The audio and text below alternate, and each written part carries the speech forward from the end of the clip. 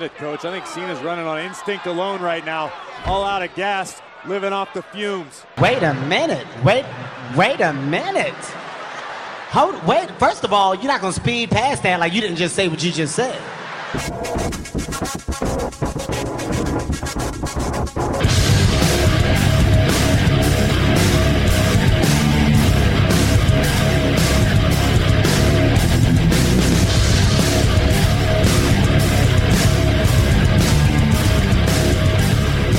Welcome to the Alleged Wrestling Podcast, presented by 2 Bit Sports. I'm here with Nicky, Gordo and Steve Fitz. How are the lads? Grand. Good. What's the crack? Gordo's back after a 1 week suspension. Gordo, tell the people what you did. A serious breach of contract, but thankfully HR were fairly lenient on me. Essentially, Article 2 of the contract does state that anytime any of us goes to KFC, we do have to inform the other members of the team in case any of them want anything. And in my negligence, on my way home from work the other day, I stopped by KFC and did not inform the other 3 fine gentlemen here in front of me, which obviously a serious breach of my contract. But thankfully, still have a job, and I won't let it happen again. Strike one. Mm-hmm. You only get 17. Yeah. Lads. Ziggler, speaking of being brought back into the fold, Dolph Ziggler has a new big fancy deal apparently. I don't know if it's been officially announced or anything, but it's been reported for a while. So he's going to be on pretty big money. He only essentially needs to be there for his match and is free to leave afterwards. He doesn't have to hang around or he doesn't have to show up for loads of production meetings. He can also do outside projects, so his stand-up comedy and all that sort of stuff. All if he'll do the job to whoever they're trying to push. He does do that the best. That makes little sense to me. Why would you pay a man so much money just to be a bit part character that people can't relate to and that a win over has lost all relevance these days? Unless you're going to build him up. You have to build him up. You know, make him a genuine competitor. Even do a Brock on him. You know, have him be a part-time player. But when he's there, he is so hard to beat. You know, you need to give him a reason to be relevant. And for the last 18 months, he's had no reason to be relevant. I gave him a pretty good one last week. Part of the Rider Revolution. But where would I find that? Plugs already. I mean, they just got in. They haven't even sat down and taken their coats off yet. But, yes, you can find the Stephen, where I booked it for. I can't even speak, lads. We left them behind the scenes. Find it on YouTube. Find it on YouTube on the 2 Bit Sports channel. Good God. Dear listeners, I should like to apologise for our fallen brother Steve, who has had a tough week at the office and has fallen into many cans already. No. He wishes. I think that could kill me if I tried that at the moment. To be fair, I'm pretty sure nothing can kill you right now because I'm pretty sure you are in fact Jesus. Don't worry, we'll get to that. So speaking of guys with overinflated egos, Ric Flair. Segues on point tonight. He had a ruler wrapped around the back of his hand this week by WWE. I assume he still has some sort of a contract with them. Put up on his website a sexual consent form stating, has everyone seen this? The tagline was "Be prepared for the future." Is it just me? I actually didn't hear about it. Really? Hold on, Yeah. I thought you would have seen this, and I just wanted to see what you thought of it. So it's called the Woo Compromise, and there's a picture of Ric Flair. I'm not sure which promo it is, but we'll say late 70s, early 80s Ric Flair here. And if I could read from the document, by signing this compromise, both parties involved agreed to ride Space Mountain and engage in sexual relations on this night. This contract adheres to guidelines of informed consent, and both people in the relationship must be present and not in an intoxicated state before signing. No party should be pressured or persuaded into something that they do not want to do, and they reserve a right to terminate the contract if need be. The contract has been signed and sealed, has the signed and sealed approval of the Nature Boy Ric Flair, who has taken many women for a ride on Space Mountain and has the utmost respect for women. Yeah. Is it wrong that I don't see a problem with this? Well, his tweet was fun and responsibility go hand in hand. Get your autographed Woo compromise for $50 and be ready for the future. Available on rickflairshop.com. I see no problem with this. It was He's got a point. It was for Valentine's Day. It was in the spirit of it, you know. Yeah. Pity Enzo Amore couldn't buy one. Oh. Allegedly. Massively allegedly. Not the jokey allegedly, really allegedly. But I did actually, ironically, just while we're on that, I did hear that the charges might have been dropped this week. Oh, really? Yeah, there's flutterings across the internet, dark web, that it's all going to come out in the next week or so that its charges dropped. So that would be a turn of events. Yeah. Still not going back to the WWE. Oh, that's the problem, yeah. I think, no matter what happens, there could be video proof of it not happening, and I think, that he's not going to get away with it, whatever.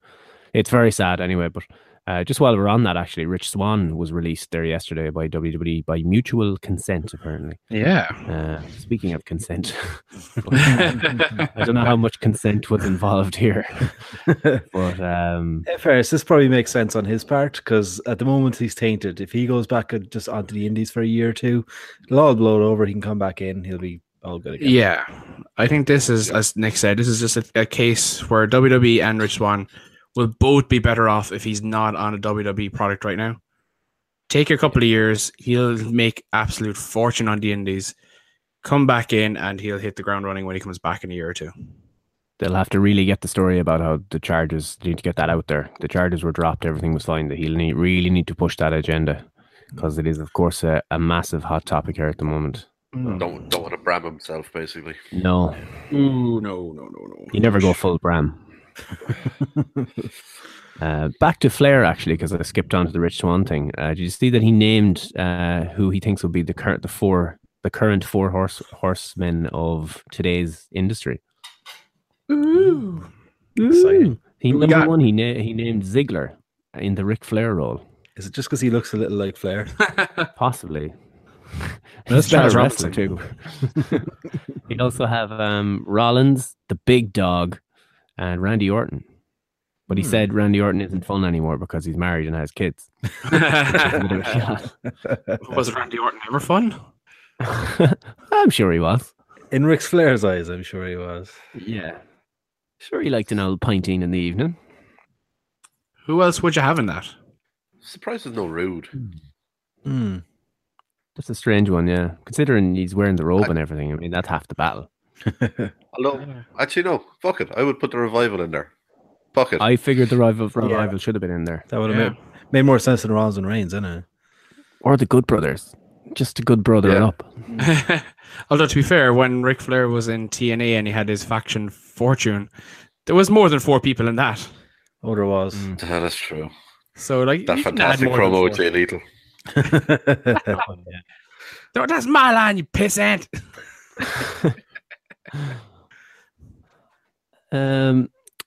4 horsemen to 4 horsewomen. Segue, professional. I'm waking up a little bit. Here we go. So the story is starting to come out about who may partner up with Ronda Rousey at WrestleMania 34. So it looks pretty much confirmed now that it's going to be Ronda and a partner versus Triple H and Stephanie. Not sure if I have any interest in seeing that, but number 1 on the list is The Rock, obviously, but he might not get cleared by the insurance company because he's filming a movie or whatever. They've Kurt Angle in there, Shane McMahon, and possibly Seth Rollins as kind of the last option. They mentioned Strowman before, so maybe Strowman, they've finally figured out what he's doing. Maybe we're getting our triple threat match. But Steve, what do you make of this? Oh yeah, the Rock makes absolute sense. They had the angle, was it WrestleMania 32? 31 even? 31, yeah. Over in San Francisco, wasn't it? Yeah, Santa Clara, yeah. So they had that there where they literally foreshadowed what was about to happen. I think that no matter what, they'll make it happen. They'll get The Rock out of the insurance debacle that he's in, or whatever restrictions he has. They'll get him out of that. Like, come on, he's facing Triple H and stuff. It's not going to be an overly physical match anyway. Plus, the whole point of this match is effectively to get Ronda over. So I would imagine that Ronda will be doing a lot of the work, and bless her. I think Steph is going to be taking a lot of the work. So I think that makes sense. The other people you mentioned there, Kurt Angle, I'm putting my hat out there. I see Kurt Angle forming an alliance with the Shield for WrestleMania. I think he's going. I just want the Shield Balor Club so much. It's not happening. It is. It is going to happen. It's cursed. It's completely cursed. No, I want it. I'm getting it. Plus, Braun Strowman is winning the Chamber. You've heard it here first. It's happening. It's going to be 1-on-1. Strowman Lesnar. Strowman winning the title. Big Dog not in the main event. Everyone will be happy. I had a great idea for how Strowman could win it. Actually, like, if he just flipped the entire chamber with everyone in there. What if he just sat on top of the bottom of the chamber and just pinned the whole chamber? 1, 2, 3. Shane makes no sense. Like, I don't see how they could bring him into it, with the exception of the Survivor Series angle. That's all. That'd be it. Yeah, be that it's very weak. Plus, they still have the whole Shane, Daniel, Kevin Owens, Sami Zayn thing. So I don't see that happening. Rollins, I think they left it nice and tidy last year after WrestleMania when they finished the whole Kingslayer angle. Don't bring it back up. No one wants to see it. Yeah, Rollins makes no sense there, really. I don't know what they're going to do with Rollins, but I told you, Rollins Shield, Balor. It's not happening. It is. Jordan at Mania was the plan, but obviously Mania, he's going to miss Mania now. So Rollins Balor. Yeah, possibly. Yeah, that would make sense.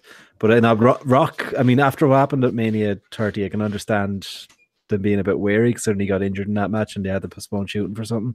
So I can understand why they would not want to let him do it, the insurance companies. But Angle is just the only other one that really makes sense there. They did start that thing between Angle and Trips as well at Survivor Series, so it's there. Just do it. They're leaving themselves with a couple of options, to be fair. Whether this was designed to be the case of, depending on what injuries occur between now and then, they have options to pull in, or whether it was just a case of classic WWE booking where Asher will figure it out later. We'll see what happens. Yeah, to be honest, the match. Let's figure that all out later on. Exactly. To be fair, we've seen this before. Yeah, exactly. I saw a picture earlier. Someone said that apparently there's another rumor of Angle and Rollins at Mania. That could work. How is that going to build? Rollins turns heel on him or whatever. Assuming about Jason Jordan, they have an argument about him. Kurt saying Rollins pushed Jordan too far, and that's why he's after getting hurt. Something like that, yeah. And then it's Kurt essentially coming off as the whiny heel nearly in it, because I don't see him turning Rollins heel as a result of this. I don't see why the crowd are getting far enough behind him now at this stage that coming off of Mania, you're going to want him face. So I think it makes sense if they're going to do it. It's exactly why they'll turn him heel. And they just gave him a new T-shirt, so they're going to piss that money down the drain. I can't see to ruin this. I can't see Kurt Rollins either. There's not enough time between now and Mania to make that storyline relevant. Yeah. So we'll go to our Indian wrestling guru, who is Gordo, who is the last bit of news for us here. Sound for that, yeah. Possibly because I may be the only lad that's ever seen this fucker wrestle, if you ever call it that. So yeah, they have a new signing. WWE have a new signing. Impact fans may know him as Mahabali Shera, who I can't call him a wrestler because what he does isn't wrestle. I won't call him a superstar because he's shit. So he's a performer. This lad, like, he's worse than Great Khali. Jesus Christ, that's pretty bad. Like, I would rather watch Great Khali in a Punjabi prison match against Jinder Mahal than watch a Mahabali Shera match. Wow. His big thing in Impact was he done this weird thing where he had his two arms one on top of another, and he was rocking from side to side, and he's like, "I like to dance." That is literally that was his gimmick. Oh god, that was his fucking gimmick. So yeah, this is the level of shit they're after fucking signing. Only problem is his actual surname is Singh. We have just lost a Singh brother. We have just signed a Singh. The maths do add up, Michael. I can see him dancing now and be like, he just likes to have fun, Corey. Yeah, so Jinder is winning the title again with the help of Mahabali Shir or Amanpreet Singh or whatever the fuck his name is. No, just with all the good signings they've had lately, they've undone nearly all their goodwill with this. This is shit. Wow. Another long summer of an Indian champion. I'm angry now. I'm actually angry. I only have 2 cans here. It's not enough. Some might say it might be an Indian summer. Oh. I'll just grab my cool. Please. Ew, get out. So we'll have a quick chat about Raw. Nikki, John Cena came out to tell us what Wrestlemania is. Have you ever heard of this event? Mania of wrestling? It's like, what? Yeah, I've never heard of it either, but luckily Big John was here to tell us what it is. Apparently it's a collection of matches that they put fireworks on and everyone watches it. Sounds like the Super Bowl. Indeed, but for wrestling. Ooh. Wrestling bowl. Wrestling bowl. It's never going to work. It's never going to work. Well, I look forward to giving this upstart a chance. See how it goes. Vince McMahon and new ventures, you know. But we had an opening match with my favorite wrestler of all time, The Miz, versus John Cena in 2018. There was a lot of nice chin locks in this match, lads. I really enjoyed the chin lock. They were very nice. There were some nice chin locks. They were looked in deep, lovely deep, like. But Michael Cole was telling us that basically the match was that whoever loses enters first into the Elimination Chamber, and that person is at a severe disadvantage because they'd have to go through 5 other men to win the match. So does the person at number 2. But whatever. So and maybe number 3.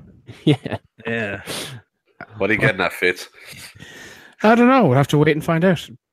The match itself, though, was quite good. It was. Really? No, Cena Miz was quite good. You have to take off your anti-Miz blinds when you're watching Miz matches. They're actually good. It's terrible. Which was your favorite part? Did you like the part where John fell off the top rope? That was fun. Where the Miz didn't press the rope, or one of them did something wrong anyway, and John let one leg down, then the other leg down, and then casually tumbled off the top rope. John's an old man, like he can't be taking these bumps like he was 20 years ago. Then get out of the fucking company. Oh. I liked where Cole called a crossface a STF. Yeah, he did. It wasn't a good night for Michael. Gordo, did you notice that the Miz kicked out of an AA similar to how Balor did last week? I did, and I've noticed that quite a lot of people have been kicking out of AAs lately that normally wouldn't, and have to be put away with the middle rope AA. Yeah. I genuinely still can't remember the last time he actually won a match clean with one AA, which I kind of find interesting. Maybe because it's a terrible fucking move. It's shit. Or is this their way of saying that Cena can't finish off guys like he used to? No pun intended. Well, Corey, I actually was trying to find the clip. It may be our intro where Corey talked about John Cena and gas. And I thought that was quite funny. That's the intro. I think I have it somewhere. But apparently John Cena's, he's running out of gas and he's running on fumes. So maybe Super Cena will be back.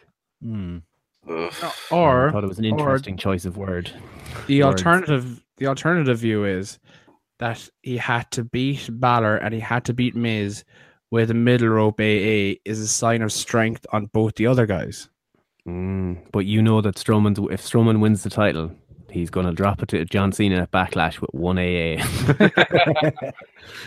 Have to get the finisher back over again once he's at the title. Well, like they have, weak, like WWE, to their credit, have over the last, say, 6 months or so been protecting finishes a lot better than they have in the last 5 years. Yep. You know, Brock Lesnar's F5 now, one F5 kills anyone. Except Roman. No, he bet Roman with one. I know, but Mania, wait for it. Yeah. Roman's not going to be in this match, Gordo. I've discussed this already, and I'm getting annoyed by your repetitiveness that he's going to be in this match. You've had too many cans, Fitz. But yeah, that's my way of looking at it. I think that, you know, this is another way that Cena's putting people over. It's a case that people are kicking out of his finishing moves, and it's not that people are seeing Cena weaker; they're seeing Miz and they're seeing Balor stronger. Now, I take your point, but he's still beating people. That's where it is. That's where that needs to end. Yeah. So the first person that actually kicks out of the Super AA, that they're going to get a massive rub off that. Yeah, like the he beat Balor, and as we know, I'm no fan of the Miz, but the Miz is hot as all hell at the moment, and he's over as fuck. Everyone loves him, and then he has to, be beaten by John Cena for no reason. There's no reason for that match to even happen. No. I just think those days, it needs to stop. Just go away, please. I think it's keeping him for Taker. Yeah, possibly. Did you actually hear that? Actually, now that you mentioned that, the opening line or two from Cena's promo on Raw, he was saying that at Mania people return from the dead, or something very similar to that. Yeah, like, was that his way of teasing that? Perhaps. If it is, it's terrible, because then he's essentially giving away he's not winning the Chamber. Don't mind that. I don't think he's winning the Chamber anyway, and I don't think. No, neither do I. But would say to anyone else watching, like we know, but if you're more casual watching, I don't think casual people would have picked up on that. I mean, it's no offense to our smarks. I mean, he said last year like that he wanted to face Taker at Mania on TV, so it's not like it's a secret that he'd want that. So yeah, and they're playing it up. They're doing the Daniel Bryan type thing, but Daniel Bryan in the Rumble. Cena's, it's just very ham-fisted. It's not being handled very well. Maybe because it's John Cena. You're like, I just really want to go to WrestleMania, and this is my one shot. And then he'll take the last pin in the Chamber, and it'll be devastation.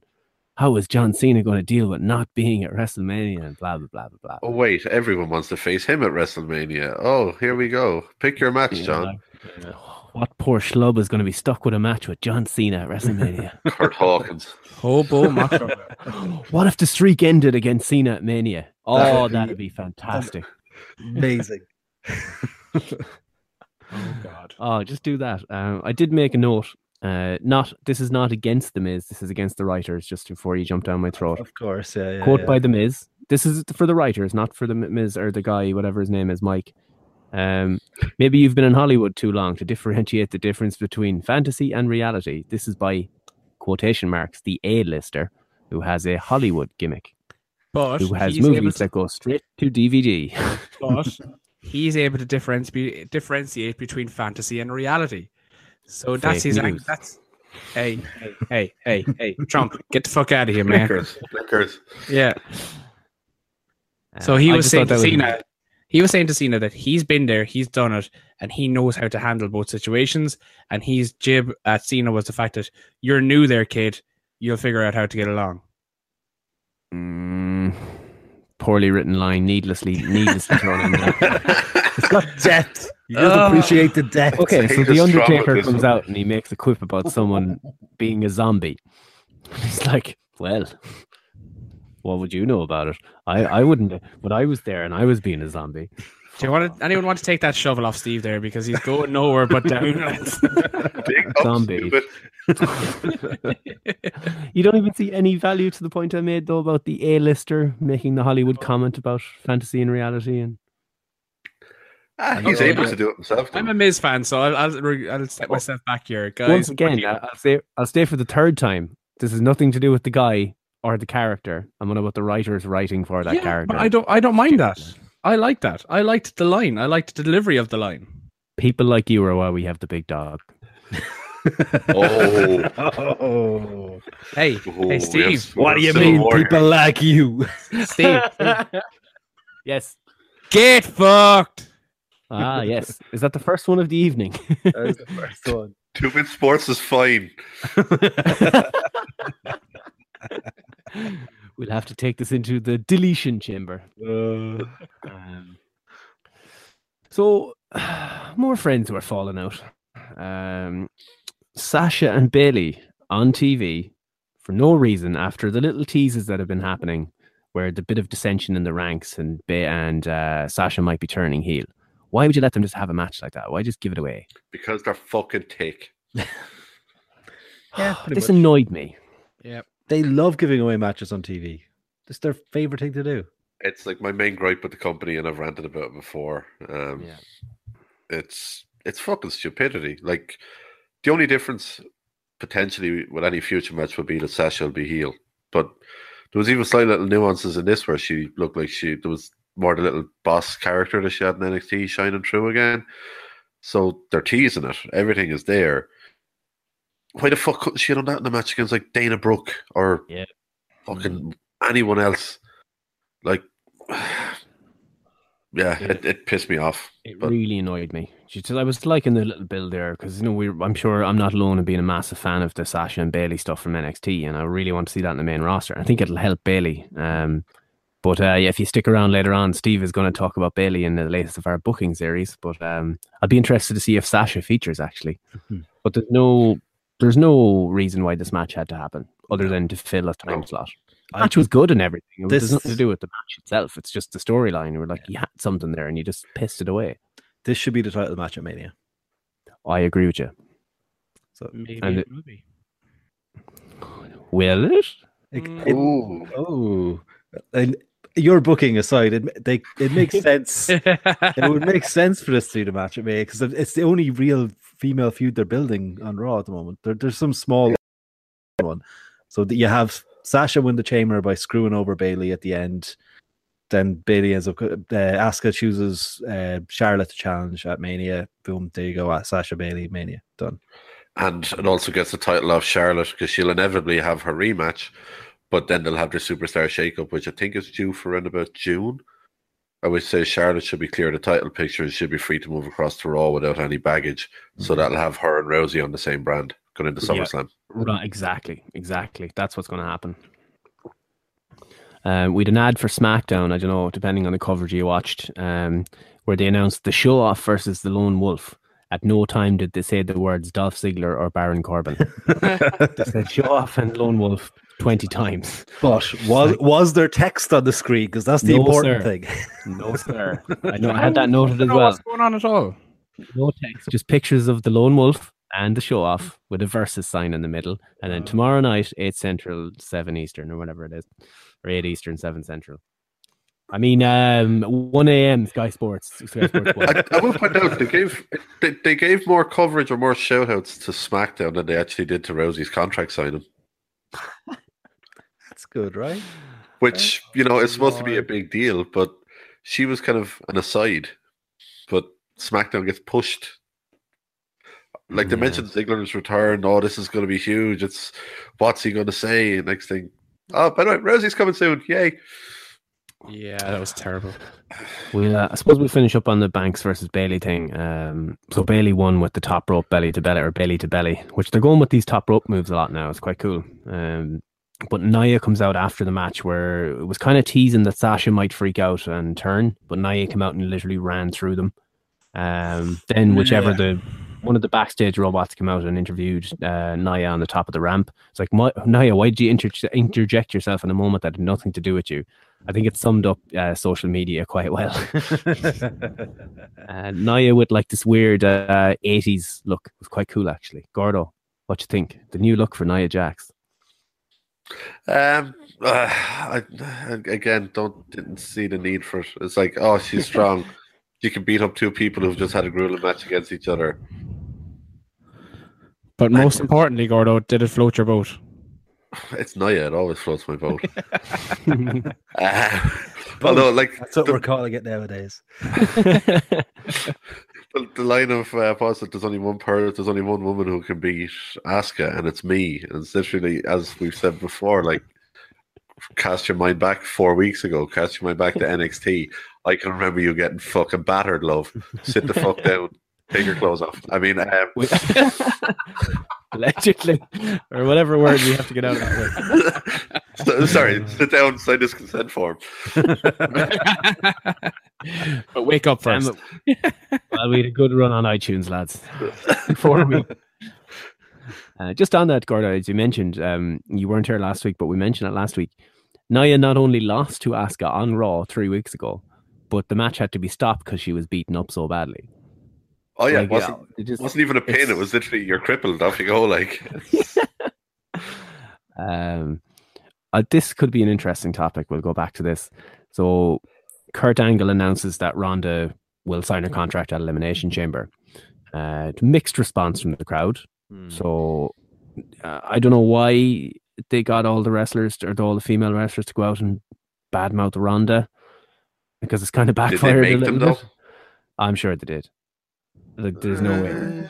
Red reports it wasn't. Red reports Nikki Bella's definitely wasn't. I would fuck her. Who gives a shit about her? Whoa! Allegedly. I know. I literally hope she drowns. Okay, Steve is going to be suspended next week. No, I'm not. No, we can't set. We struggle to try and set this up without him. This is true. You're suspended for 6 days. 5 days. Yeah, edit the podcast, then you're suspended.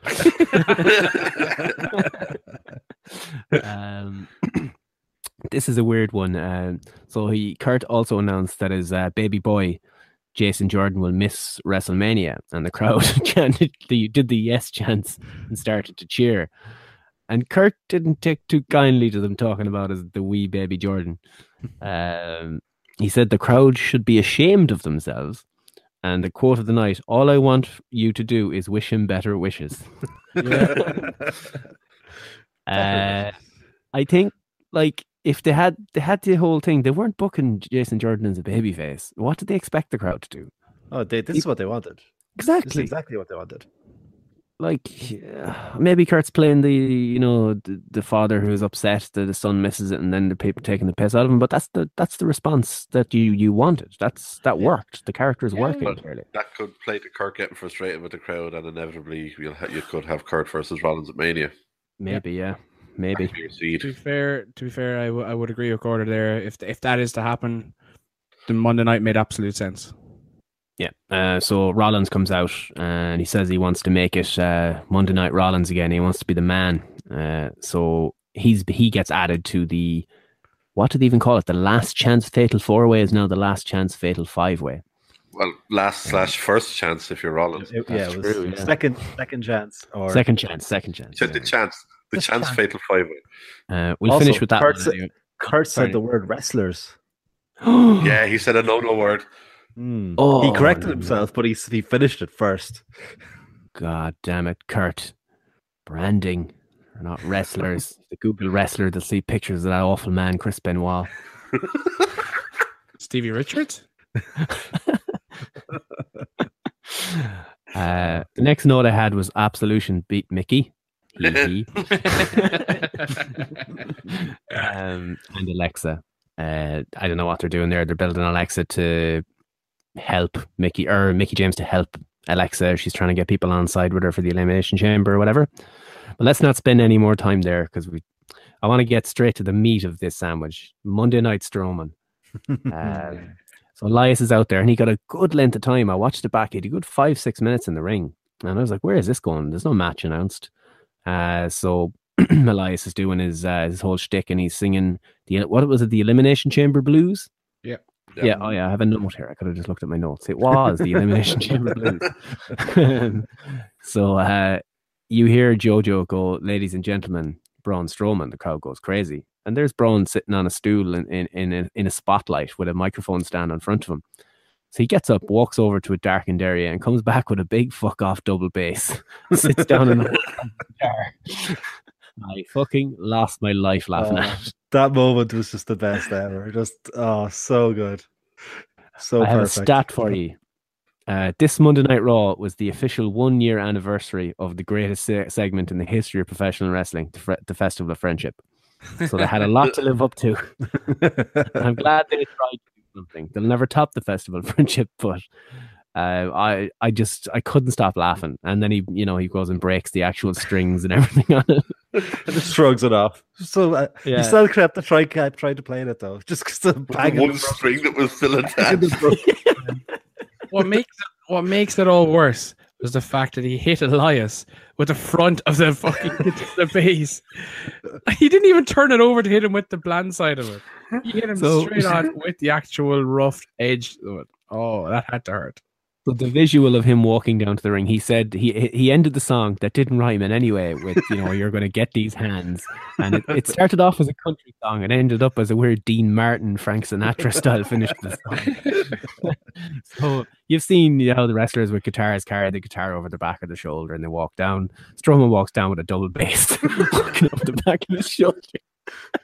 Just amazing. So Elias, they play it off like a bit of a sword fight, and Elias is like, "I'll put mine down. You can put yours down." So Elias goes to put the guitar down. Strowman puts the double bass down at the steps. I can't believe I'm saying that. And the usual thing where the babyface gets on the ramp or on the apron and the heel starts attack. But of course, brawn smash, brawn kill, brawn win. Elias tries to escape. He's crawling slowly up the ramp. Strowman gets out. He waits for Elias to get to the top of the ramp. He still comes up with a big double bass over his shoulder like a bag of rubbish, just the way he carried it up. And he looks to the crowd, so he's embracing the babyface one. I think he's full now. I think there's no dispute. Oh yeah, he's looking for the reactions in the crowd. He's taking the time to drink it in. And then, as Steve said, he hit him with the front of the fucking double bass and broke it over his back.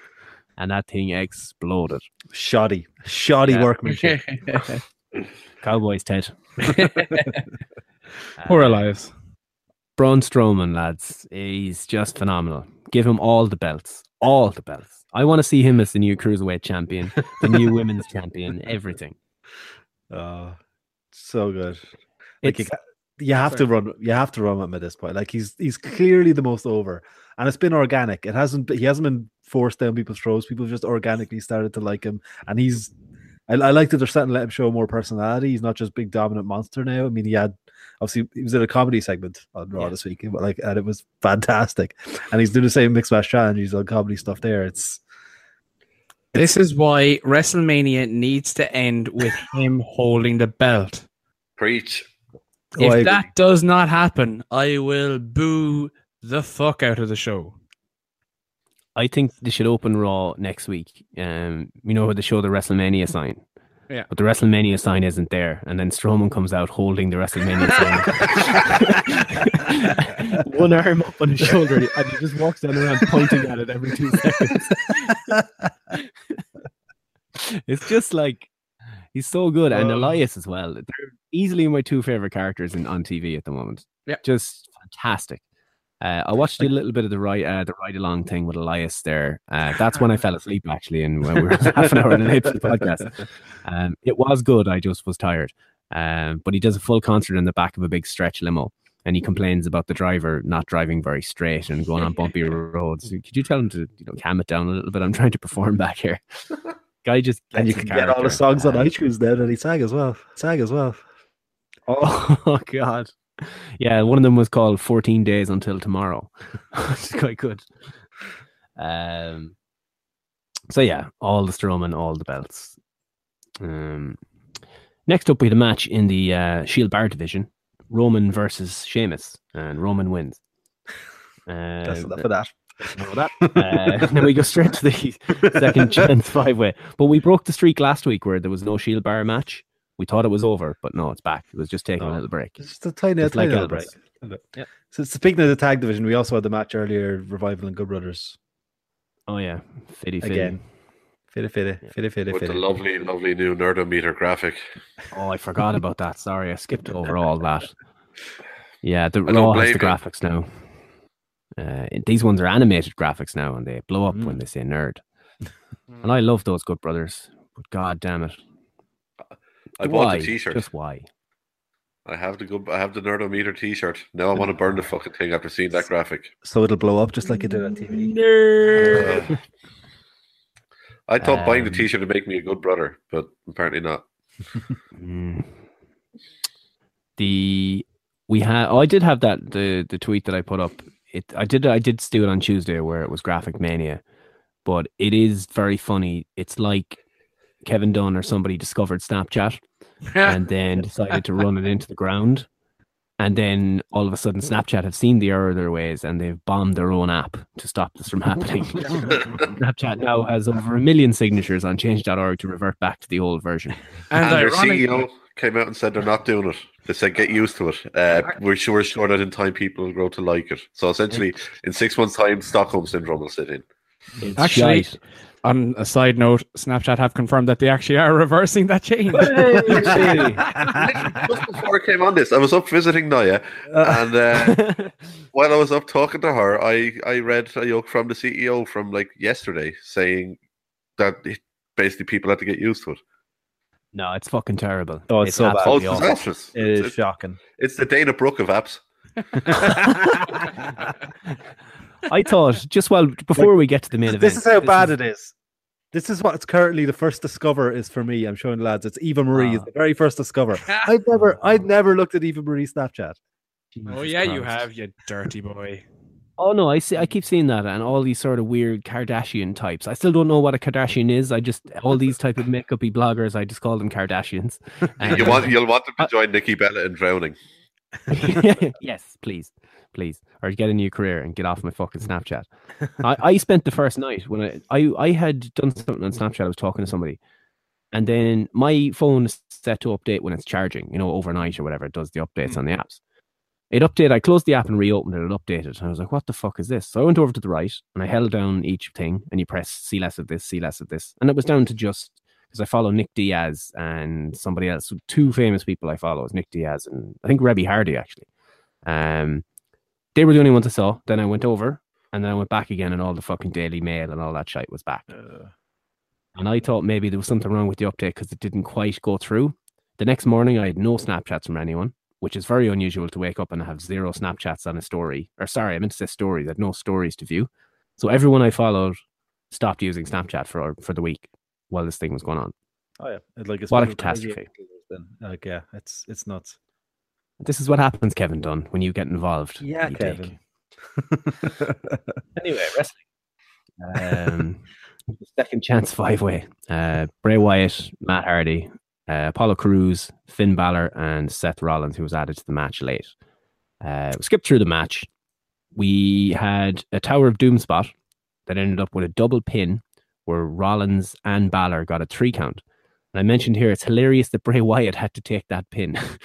Like, Apollo Crews was right there, and he took the suplex from the Tower of Doom spot, and they both pinned Bray Wyatt. If you don't think that character is dead, fucked as it is, he lost to a power. Bray Wyatt was pinned twice in the same 3 seconds.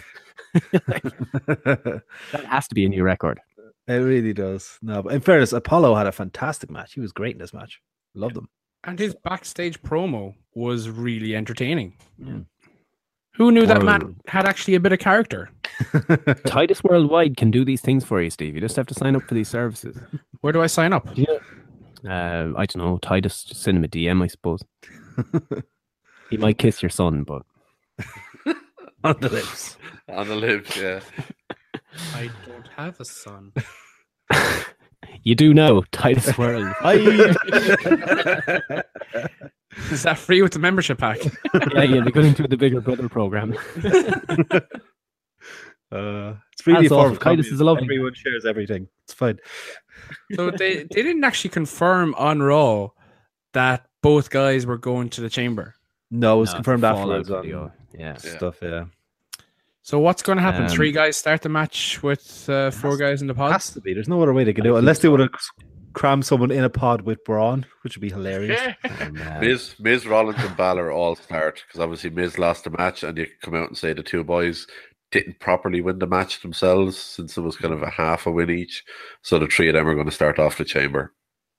I think actually Nikki's onto something. That'd be really funny if you had the Miz looking scared of Braun being locked in the same thing as him, and he's just waiting for the light to have him come out last. We'll say if this first place thing didn't happen, have Miz be the 5th or the 6th of 7 people, and him just begging, and every time the lights come on, he's dying. It's like, no, come on, I want to get out of here. That'd be fun. But they could put a shark cage in there and have someone hung above the shark cage. 5th pod, maybe.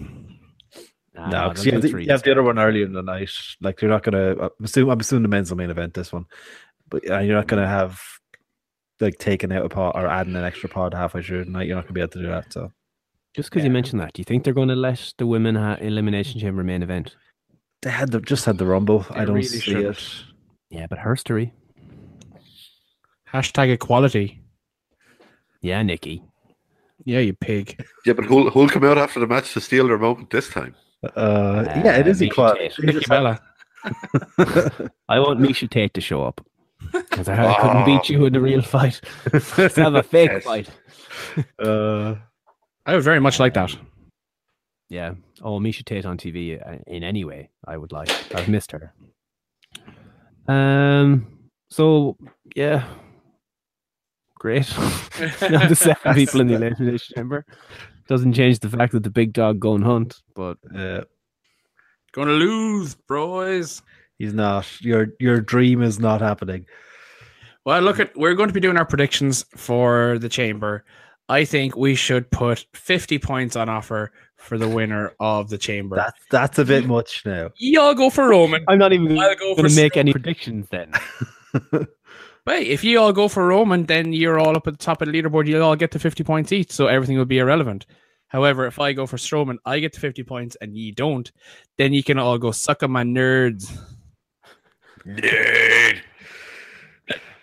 Well, put your money where your mouth is, lads. Come on. I legitimately froze up on the thing and I didn't hear what you said, but I don't want to take your bet anyway. You're afraid. What I was saying, I don't know if you heard any of it. I was like, well, Nikki, and Gordy will just take Big Dog. We'll only make one prediction and we'll have 50 points each and it'll be a 3-way draw. I'm not going to waste my time predicting the other matches because there's one outcome here and Big Dog. Big Dog. I think you're scared, lads. No. Oh, no, I have no faith in this company. No faith in your own ability to back a winner? No, just watching wrestling long enough to know that Vincey loves Roman. For the week that's in it as well, Valentine's week and all. Yeah, exactly. Vince loves Roman. The Big Dog wasn't on the show this week. Oh, no, he was. What am I thinking? It was Patrick Sheamus. Shield Bar. Oh, yeah, it's official. Steve blanks out the Shield Bar division. I'm thinking of SmackDown. It was AJ. Never mind. I was just thinking of, people that weren't there. Anyway, don't worry. I'll cut that. That never happened. What never happened? Exactly. That's what you say to all your victims. Unless we have anything to add. Oh, this has been a dark podcast. So. It has. If we've nothing else to add, we can move on to SmackDown. Anything else grab your fancy? Check me notebook. No. My Raw notes literally consist of Kurt said wrestlers and Nerdometer. That's my entire Raw notes. There was Michael Cole calling a shoulder breaker to the throat? Oh, yes. Oh, God. Like that'd be a throat breaker, Michael. Yeah. Speaking of a throat breaker, we'll move on to SmackDown. So SmackDown opens with a problem. We've a missing person. Steve. Where the fuck was Shane McMahon? See, I told you. You thought you hated, but as soon as he wasn't there, you'd miss him. Oh, I didn't miss him. I was just, I was prepared myself for the natural disappointment that it brings seeing him come to the ring at the beginning of SmackDown every week. So naturally, when he didn't come to the ring, I didn't have that disappointment. But my disappointment came throughout the night. So it was to come. Don't worry. They wouldn't leave you go without your disappointment, Vince. Oh, they backloaded it. Oh, Road Dogg loves to give me some disappointment. Fire Road Dog. # fucking Fire Road Dog. So the show opens with Ziggler versus Corbin, which is going to start. But Sammy and Kevin Owens have beaten up Corbin backstage. And they kind of go, that's one down. Then that leads to the lads coming out who try and attack Ziggler. Basically, they don't want anybody to be added to the triple threat, which was quite clever, actually. It was a good opening. Yeah. It was a different opening and it was a clever kind of way to do it.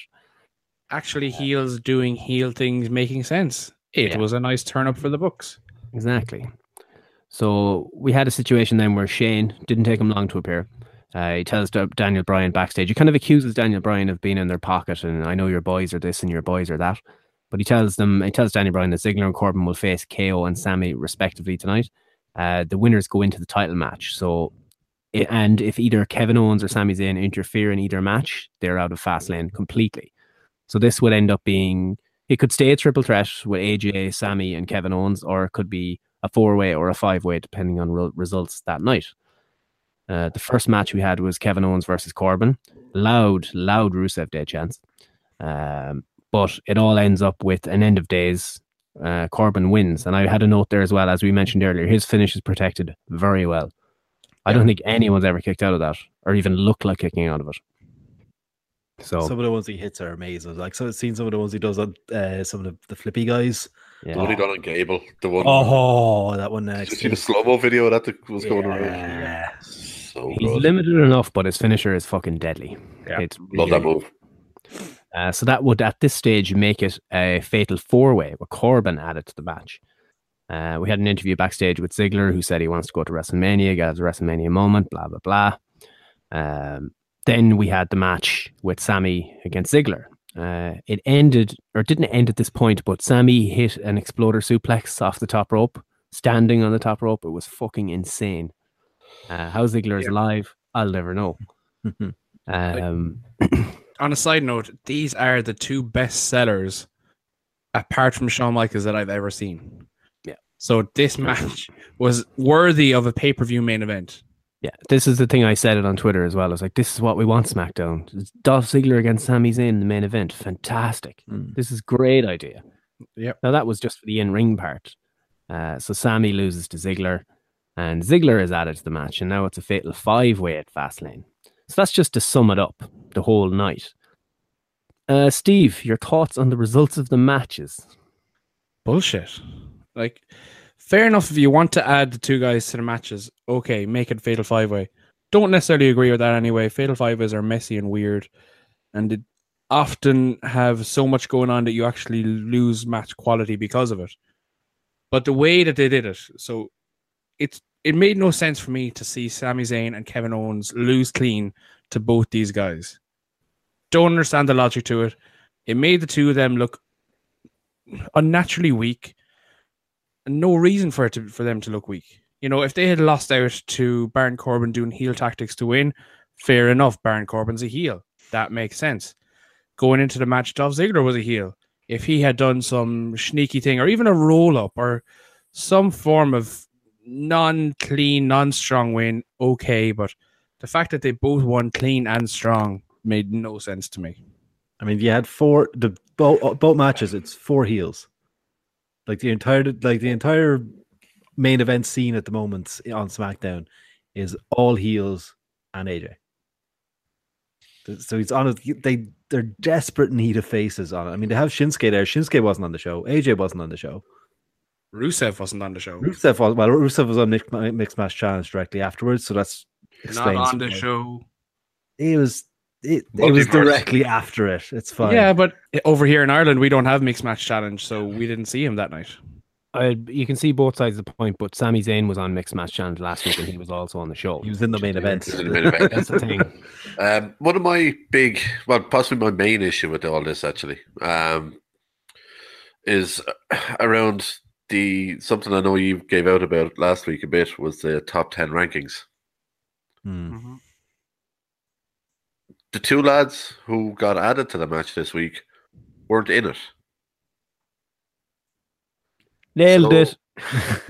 Where, like, I get the whole thing obviously clearly isn't for title contention because the titles are in it. But this whole thing is supposed to be about this is where you get opportunities based on how you are in this. By that logic, you should have Ty fucking Dillinger in this. And Randy Orton. Yeah. Instead, you have Randy Orton is going to piss about with fucking Jinder and Bobby Roode in a match that no one wants to fucking see. Leave that for me.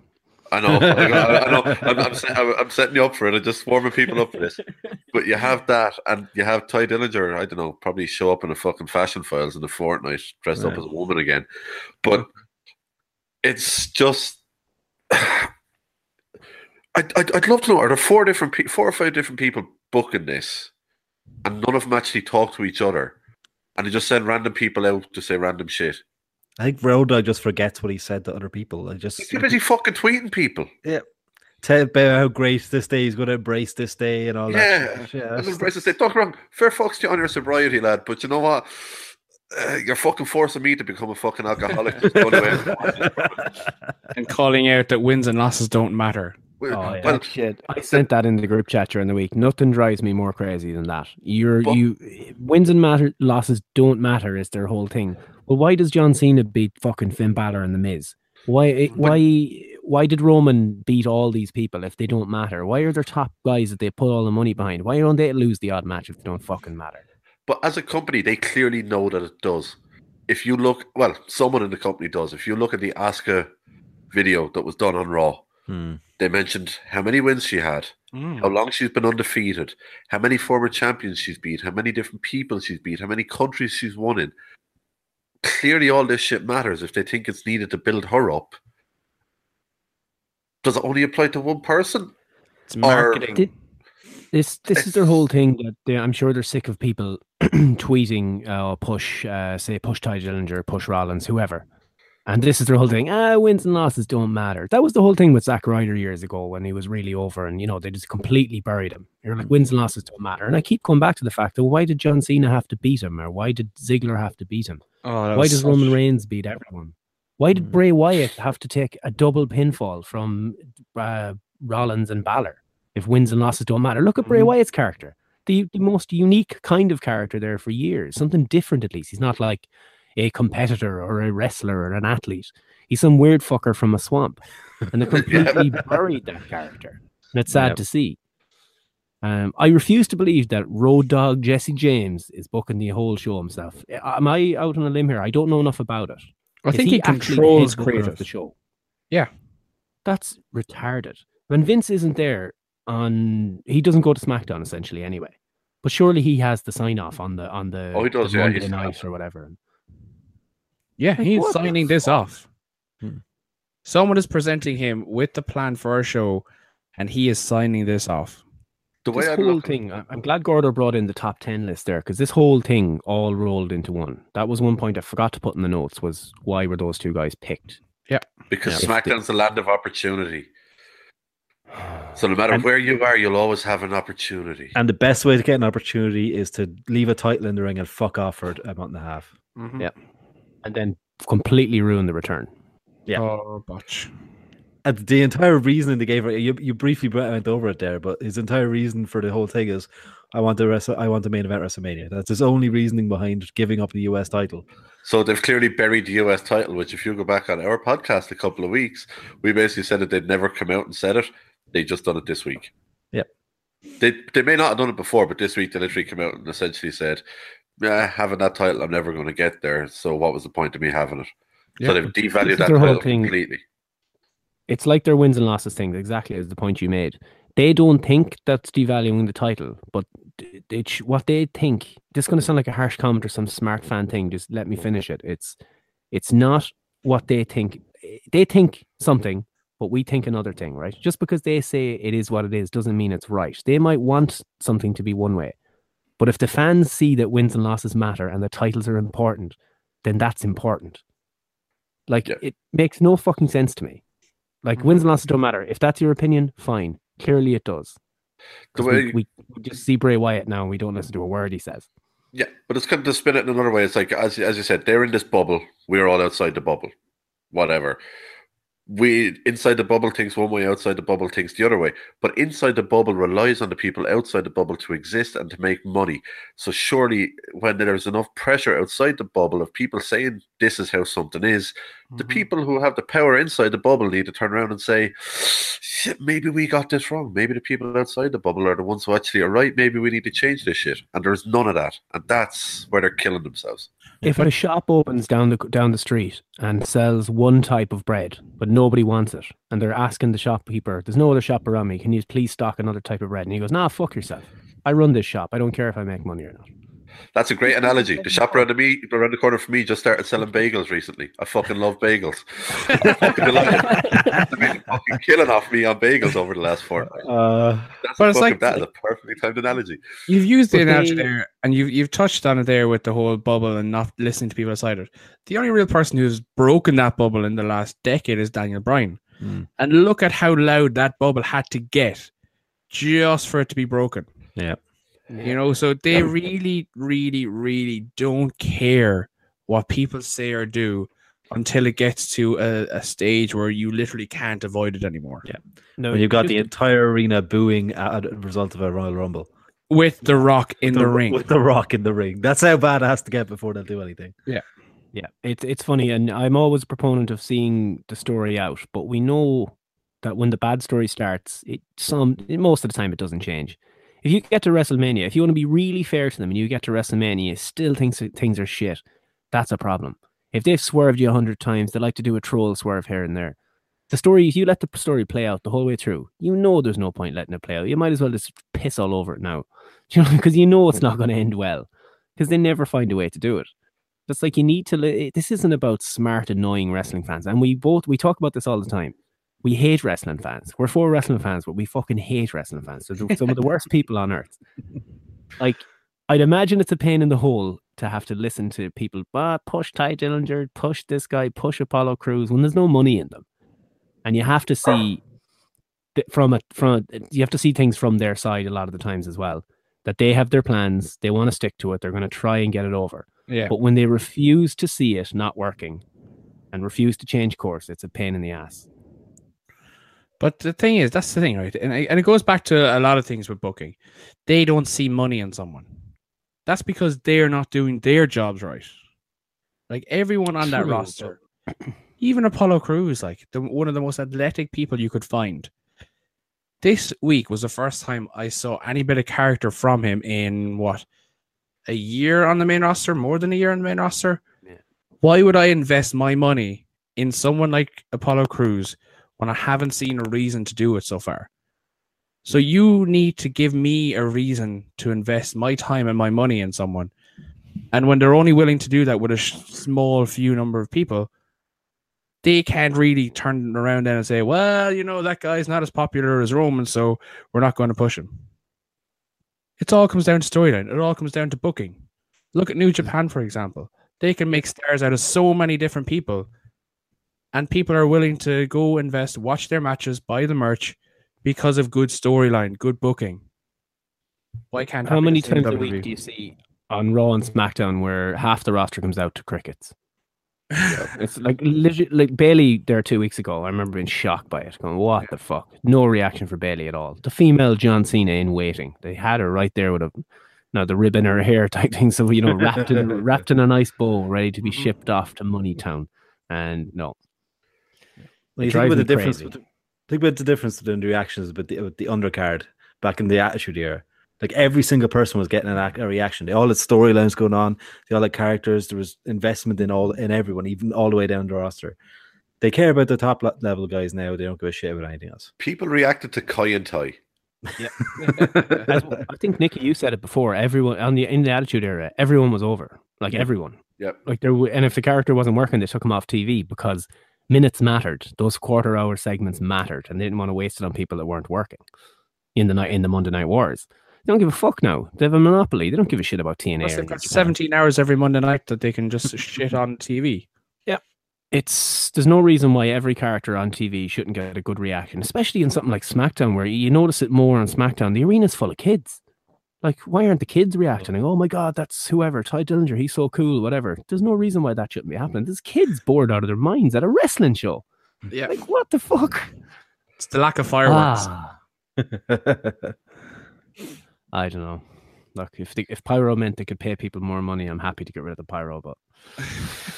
Well, look at it. Easy fix. You have Triple H running 205 live on Tuesday nights, give him SmackDown as well. He's in the building. Exactly. And make Raw 2 hours. Solve most of the problems. That's not going to happen, though. Yeah, that won't happen. Triple H getting Tuesday might happen. Yeah. And push Stack Rider.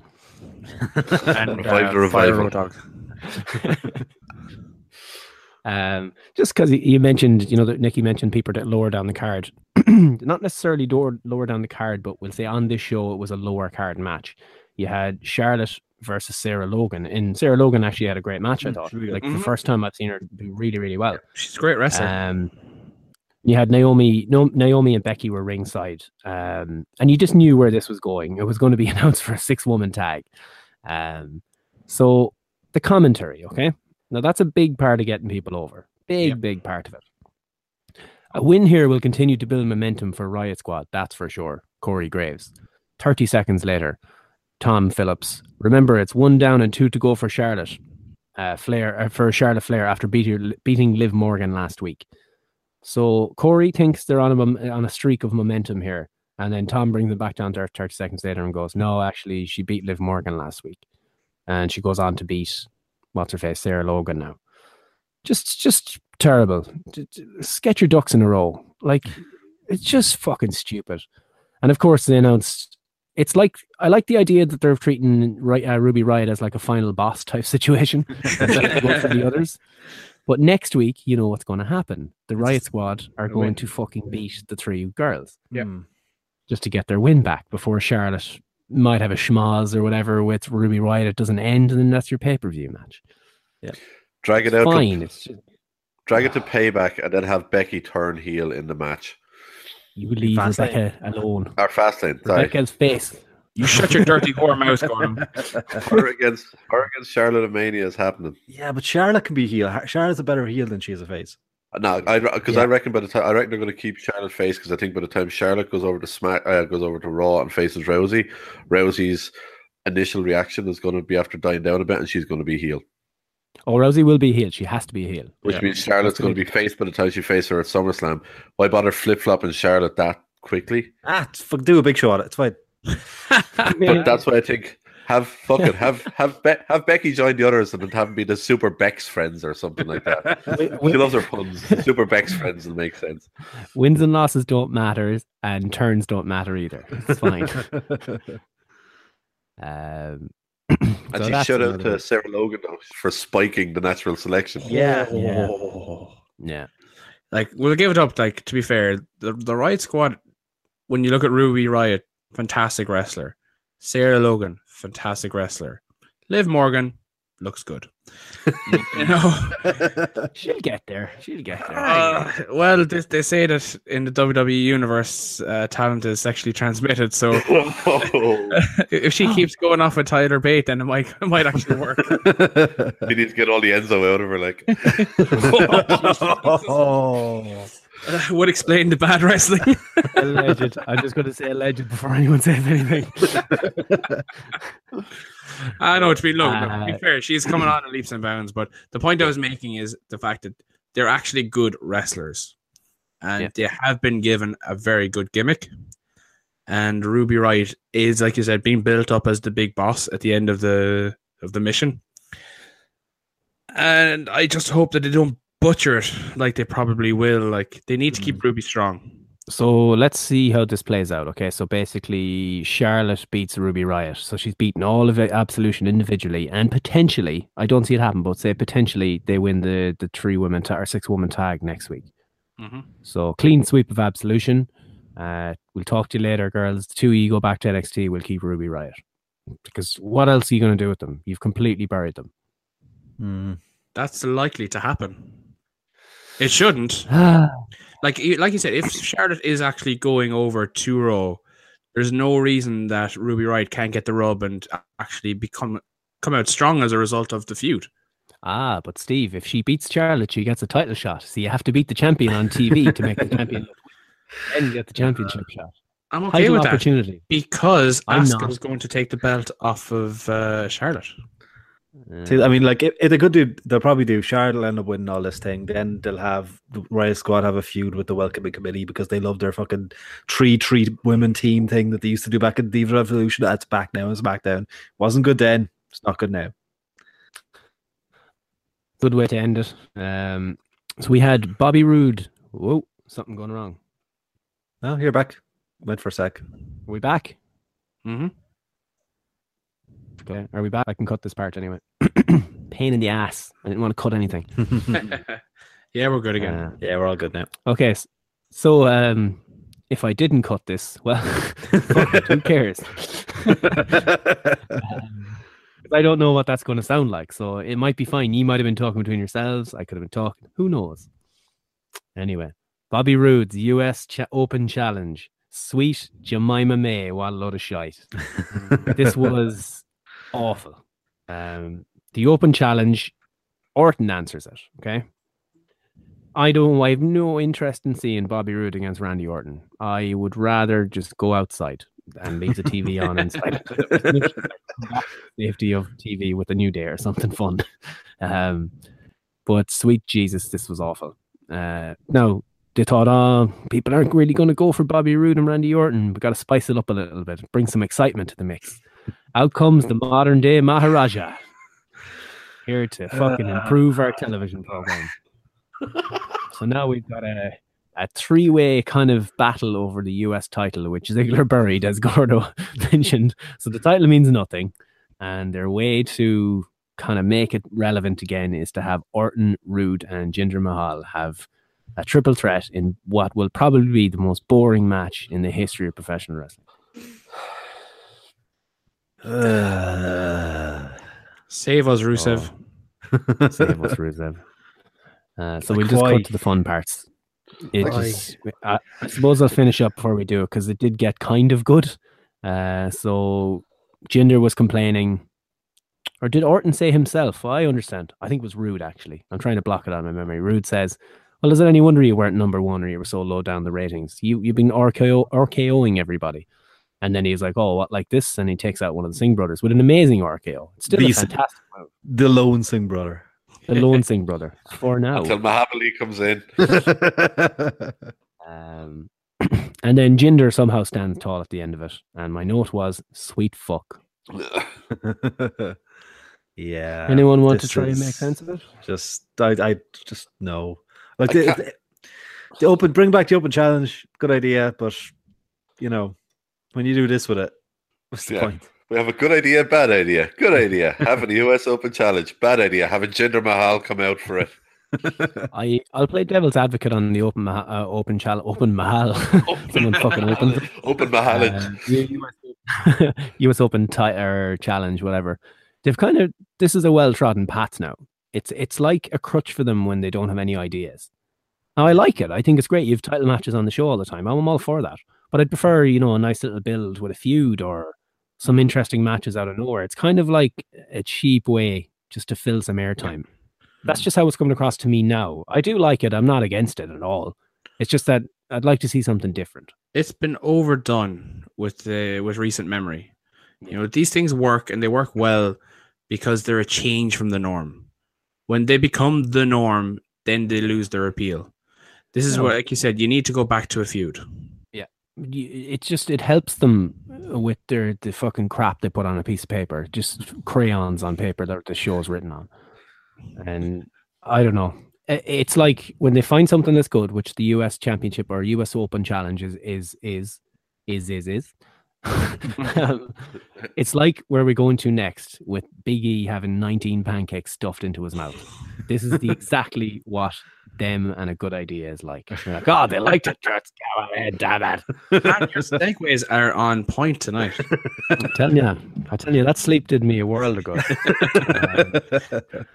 So New Day are out here with pancakes on Pancake Tuesday, and Chad Gable, the bastard, threw a pancake on the ground, and Wood sold it like someone was shot. It was great.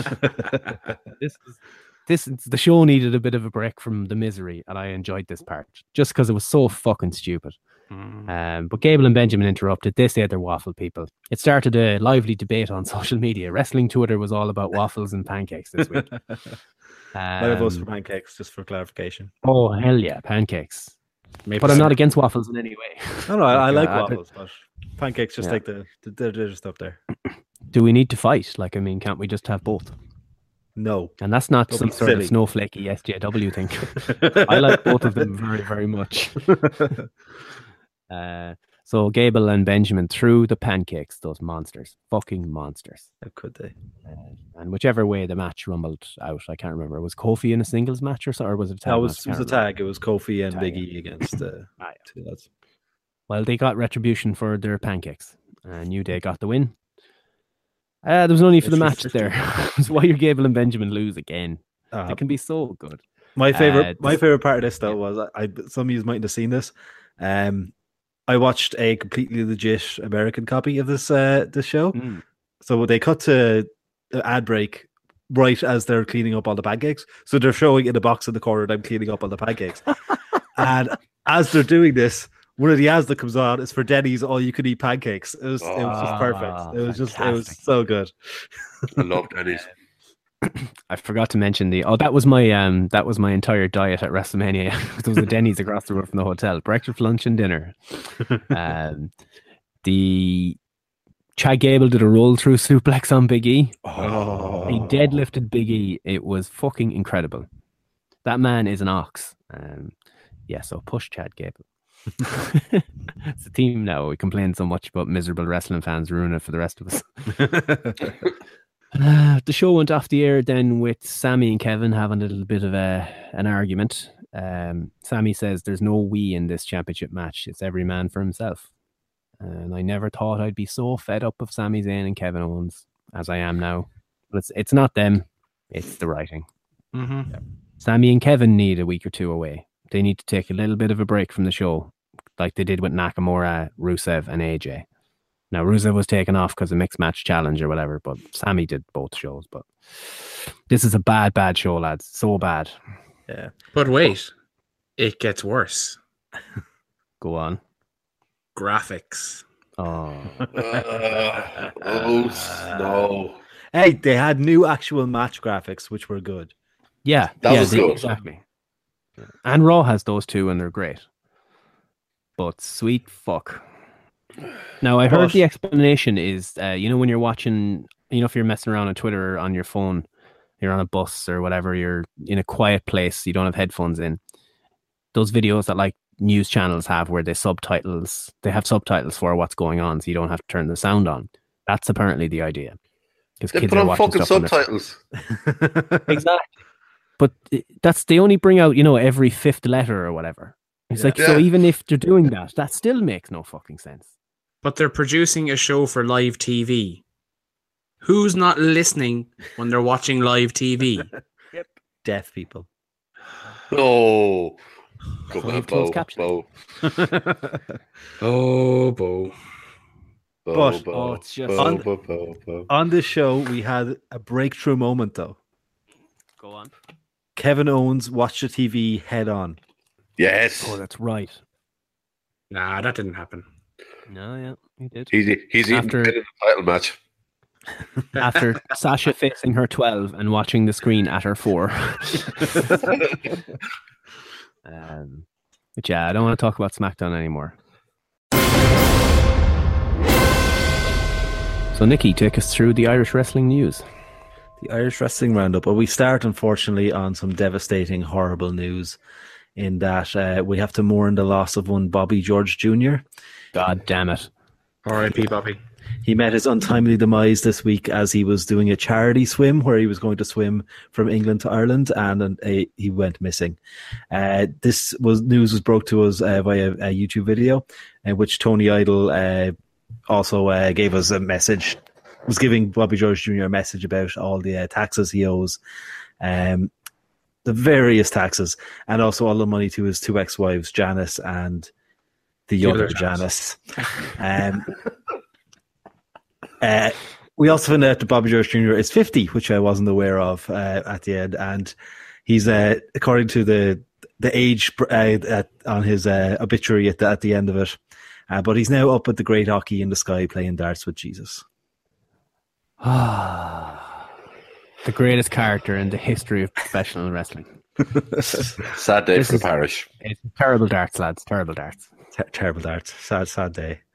You never know. We might at some point get a masked wrestler with equal darts ability appear on an OTT show soon enough. Who knows?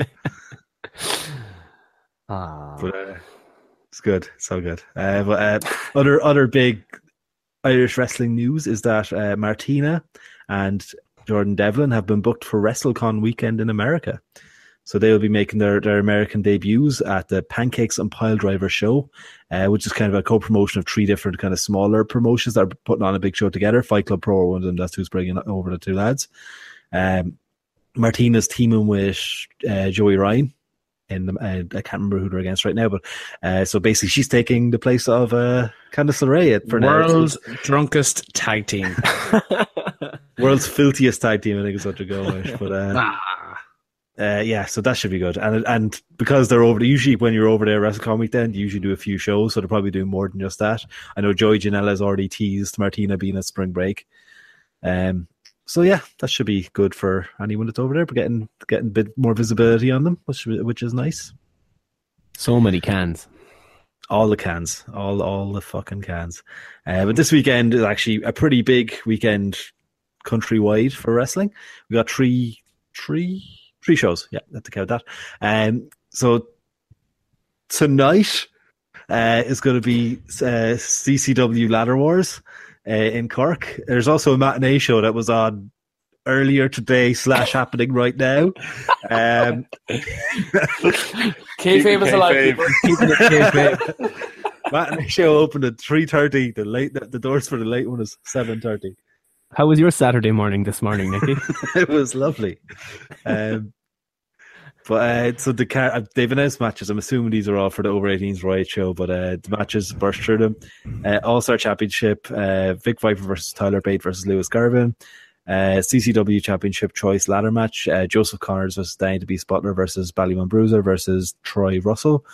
DCT and a mystery partner against Billy Bedlam and a mystery partner. Women's title ladder match, Debbie Keitel versus Raven Creed. Tag team title match, The Armstrongs versus Flight Mode, and Ricky Combat versus Justy. So that's tonight.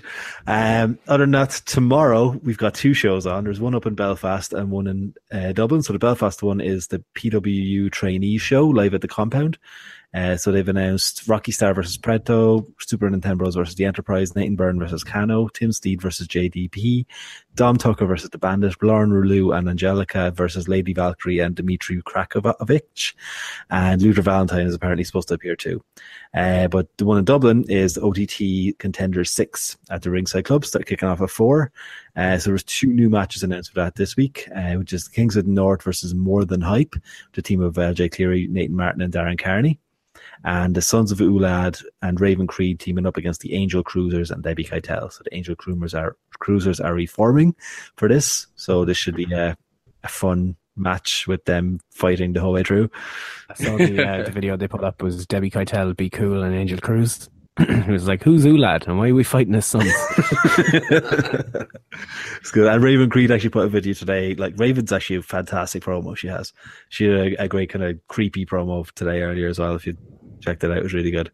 But elsewhere on the card, we got Terry Thatcher versus Eddie Stone, Polar Promotions versus Club Tropicana, which should be funny as fuck. Club Tropicana are so funny. Team White Wolf, A-Kid and Adam Chase against the Legit 100, Scotty Davis and Curtis Murray. Joe Coffey versus Michael May in a rematch from 2 contenders ago. And Kip Saban versus Jordan Devlin, which I'm assuming is for the title, but they haven't said for sure. Other than that, PWU have their next big show on Friday night coming up, so where they have the NWA heavyweight champion is going to be over, Nick Aldis. He's defending against Phil Boyd. Tucker versus Rocky Star versus CTB3 is on. The PWU championship is being defended. Tim Steed is defending against Justy, so Justy's getting in title contention elsewhere. Michael May is against Nathan Martin, and they've also announced a Canadian one called Caitlin Diamond, who's apparently done some Stardom and all those as well, so she could be pretty good. But that's all I got. Perfect. Thanks, Nicky. And we'll go over to booking time. So in the second of our series of 2-bit booking, this current series is all about taking a character that's on WWE TV who's not being represented very well, or you think he could do better with it. Last week I had Zack Ryder in the 2018 Ryder Revolution, which is available on YouTube right now. Please go watch it. It's very good, I thought. But little biased. Little biased, but I thought it was excellent, and I look good with my broski hat on in the thumbnail. So, but how good is Fitz going to look at this one, though? Steve, have you seen the thumbnail for this video? I have. I approve. That's okay. That's okay. So yes, Steve, you're going to look after Bailey. I want to save Bailey. So do it. We have all known and loved NXT Bailey. She was one of the most refreshing and most loved characters that's ever come out of Full Sail, and one of the most car crash stories we've had since Tyler Breeze. But we'll leave that one alone for another day. So when I sat down to try to save Bailey, my main focus at the beginning was to try identify the problems that Bailey is having. You could look at the terrible booking she's had, which is definitely at the top of the priority list. But my biggest problem, I suppose, with Bailey is her character on the main roster. You know, it's one thing to have a character that works for Full Sail. It's another thing to have a character that works on the main roster. You know, she's had more injuries than I've had hot dinners in the last year. You know, she doesn't get angry. She refuses to use a weapon in an Extreme Rules match. Okay, you're making it difficult for me to like this person. So if I have never seen NXT and I don't know the hype, I don't understand the hype of this Bailey character, who I'm seeing on my TV screen or who I'm seeing at these venues of the main roster, I couldn't care less. You know, sure, she's happy-go-lucky, but she's losing. She complains. She whines. I'm a fan, but I lose. No reason to like him. Again, we've gone back to this. We've touched on this on the booking before. You have to give fans reasons to like people. Simple booking ideas. So we need to make Bailey a little bit edgier. You know, I wouldn't change her overall characteristic traits of being the happy-go-lucky kind of person, but she needs to get angry more. She needs to show her frustration. So she needs to be able to take a loss or take something negative against her and, you know, punish someone or take her frustration out on someone. So she has a resilience about her. She's a good grappler. She's an optimist. Keep all of those things. But she needs to be shown to be a big deal. You know, if you want to make her the merch machine that she was in NXT on the main roster, be the female John Cena, as Steve said, then people need to feel that she's a big deal. And at the minute, she really doesn't feel like she's any bigger than Mickie James, Alicia Fox, who are the lower end of the female roster. You need her up there with the Charlottes, with the Sasha Banks. Simple as. So, better promos. You know, you need to get rid of the little goofy kid character that she has. Have her as a goofy adult almost. A goofy adult fan who loves wrestling. Very easy to do.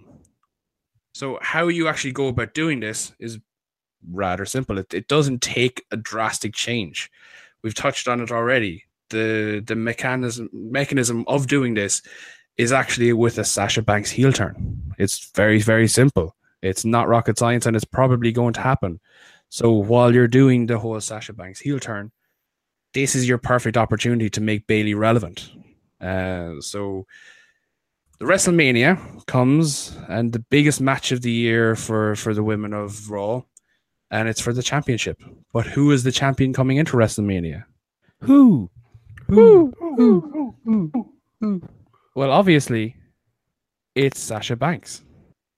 There is no way around it. Sasha Banks has to win the match at Chamber. And my reasoning behind that, Sasha Banks, she is the boss.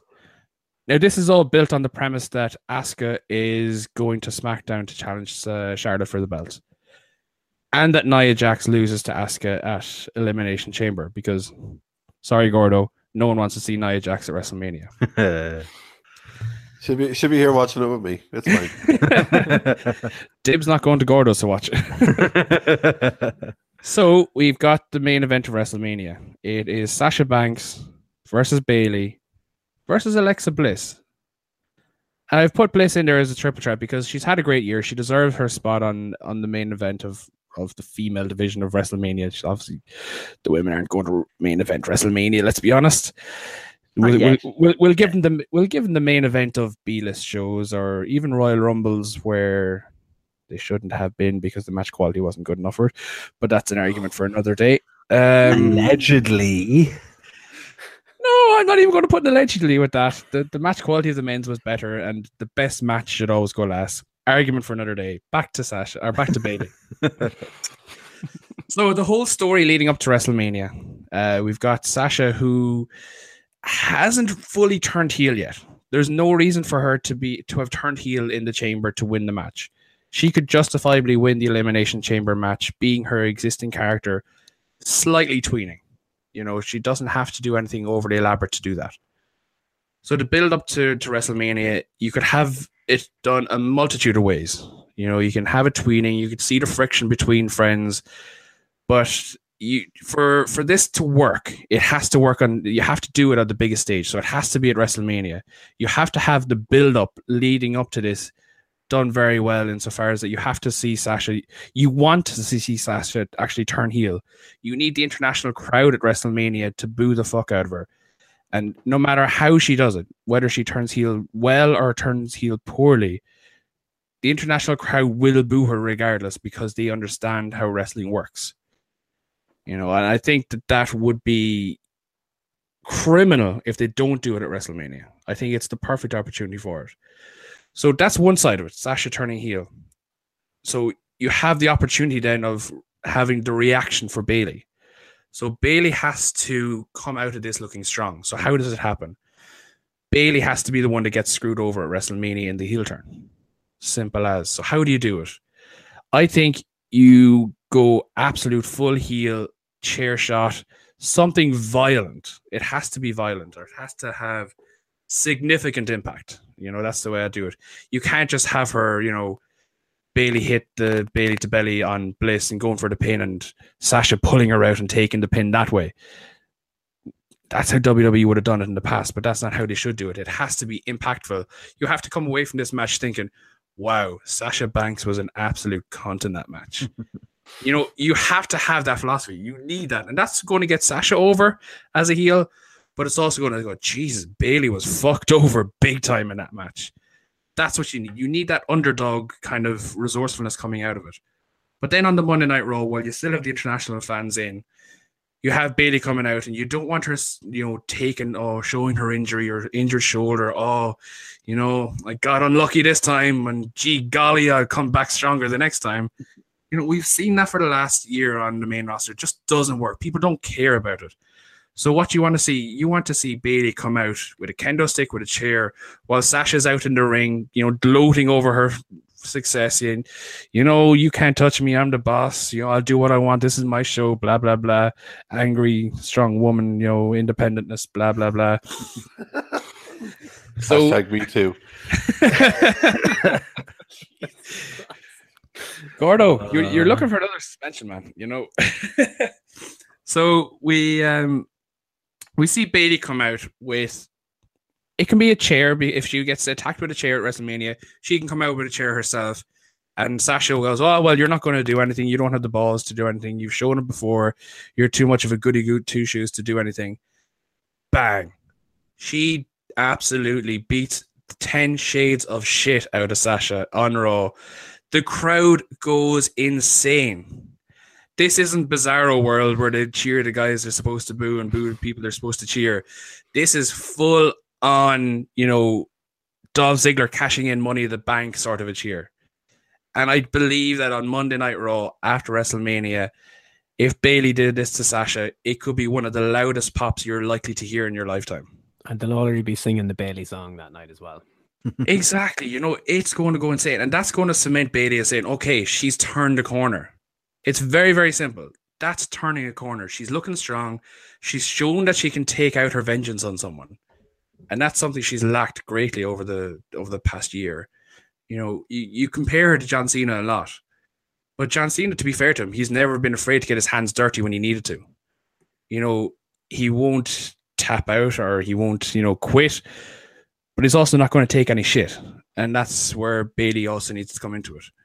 So I think once she's done that, she can have a title feud then with Sasha. It can last as long as it needs to last. There's no time limit on this.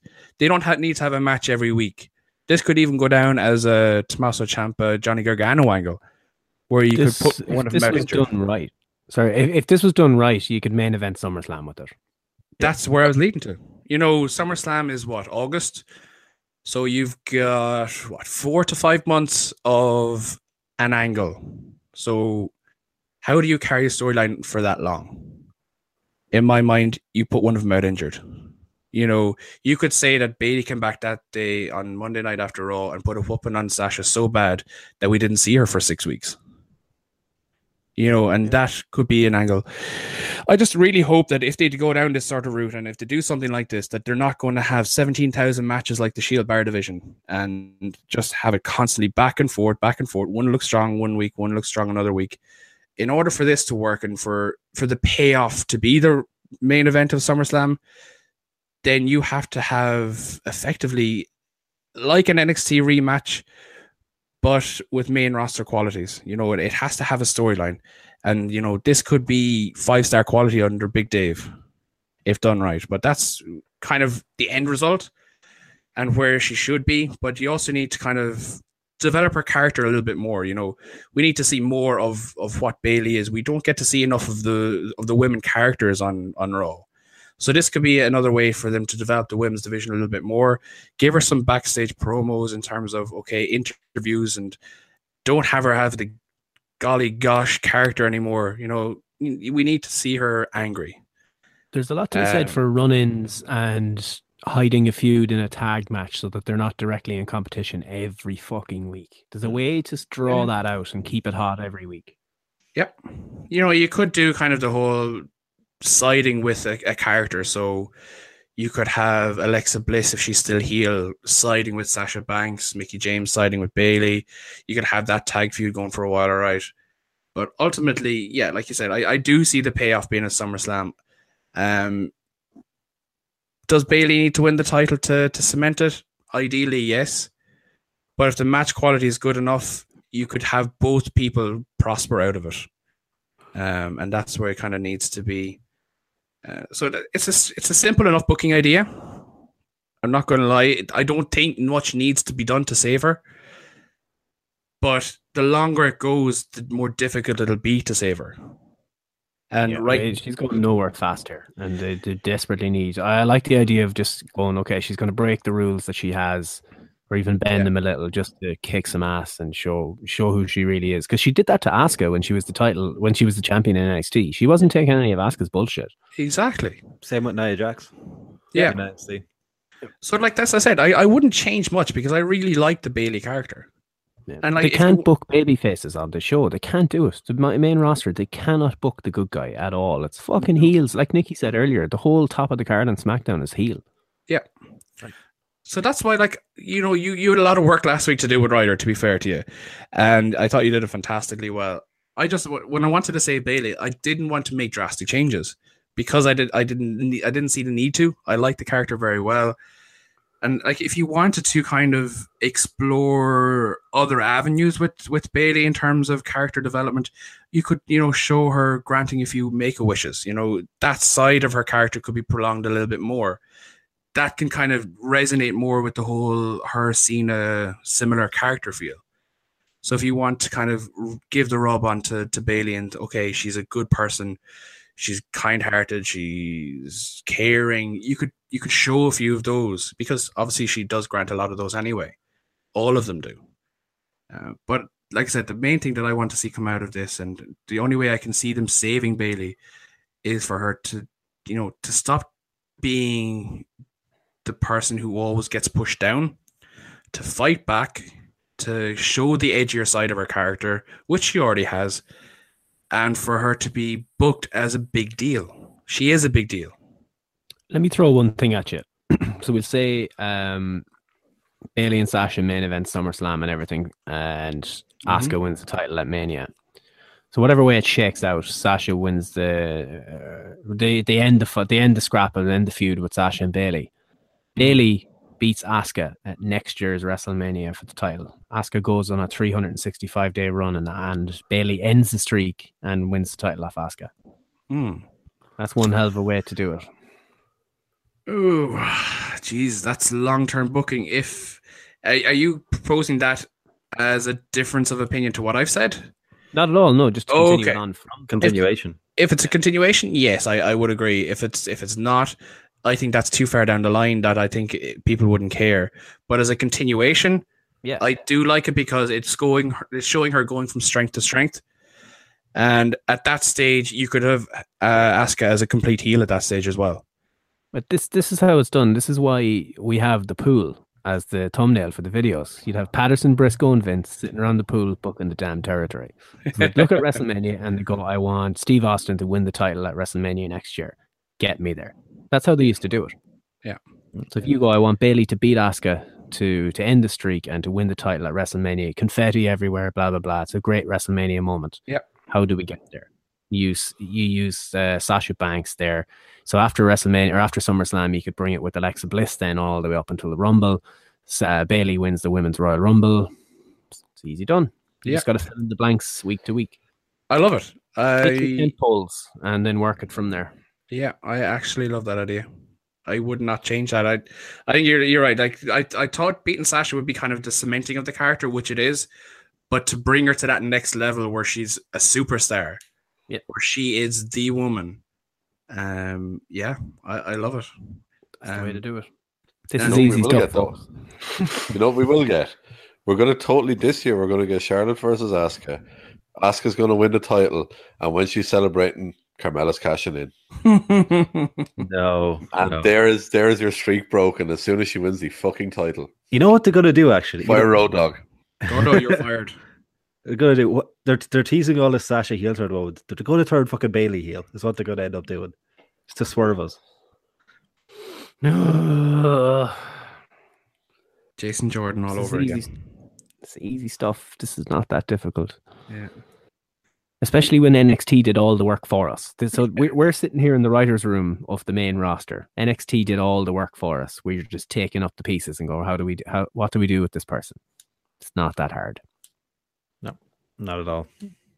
And it doesn't mean to sound cocky or anything, but it's not that hard. So that'll probably do us. All that's left to do really is to decide who's going to do the booking next week.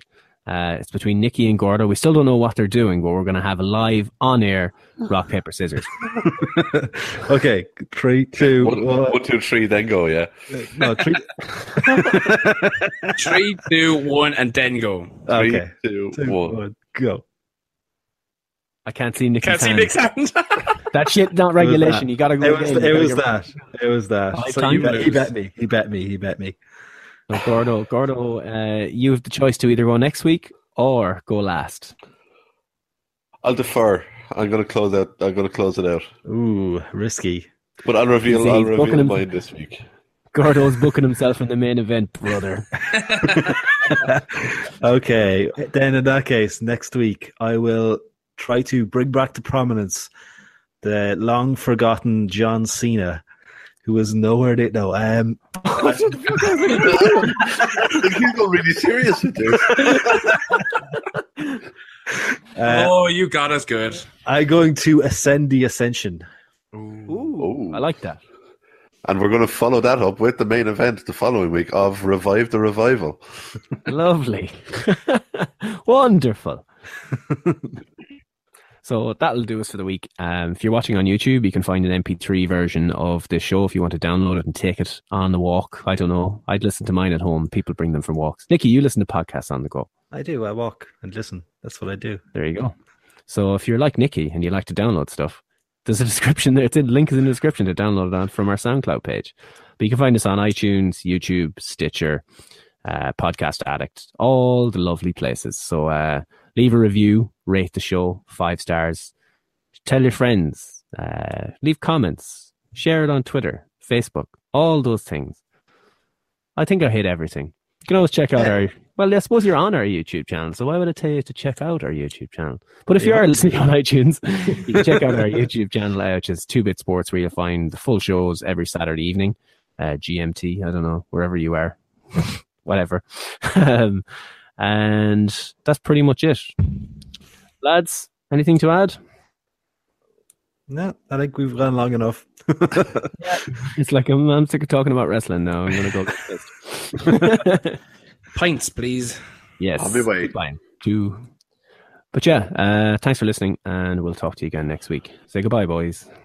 Goodbye, boys. Adios. Slanta.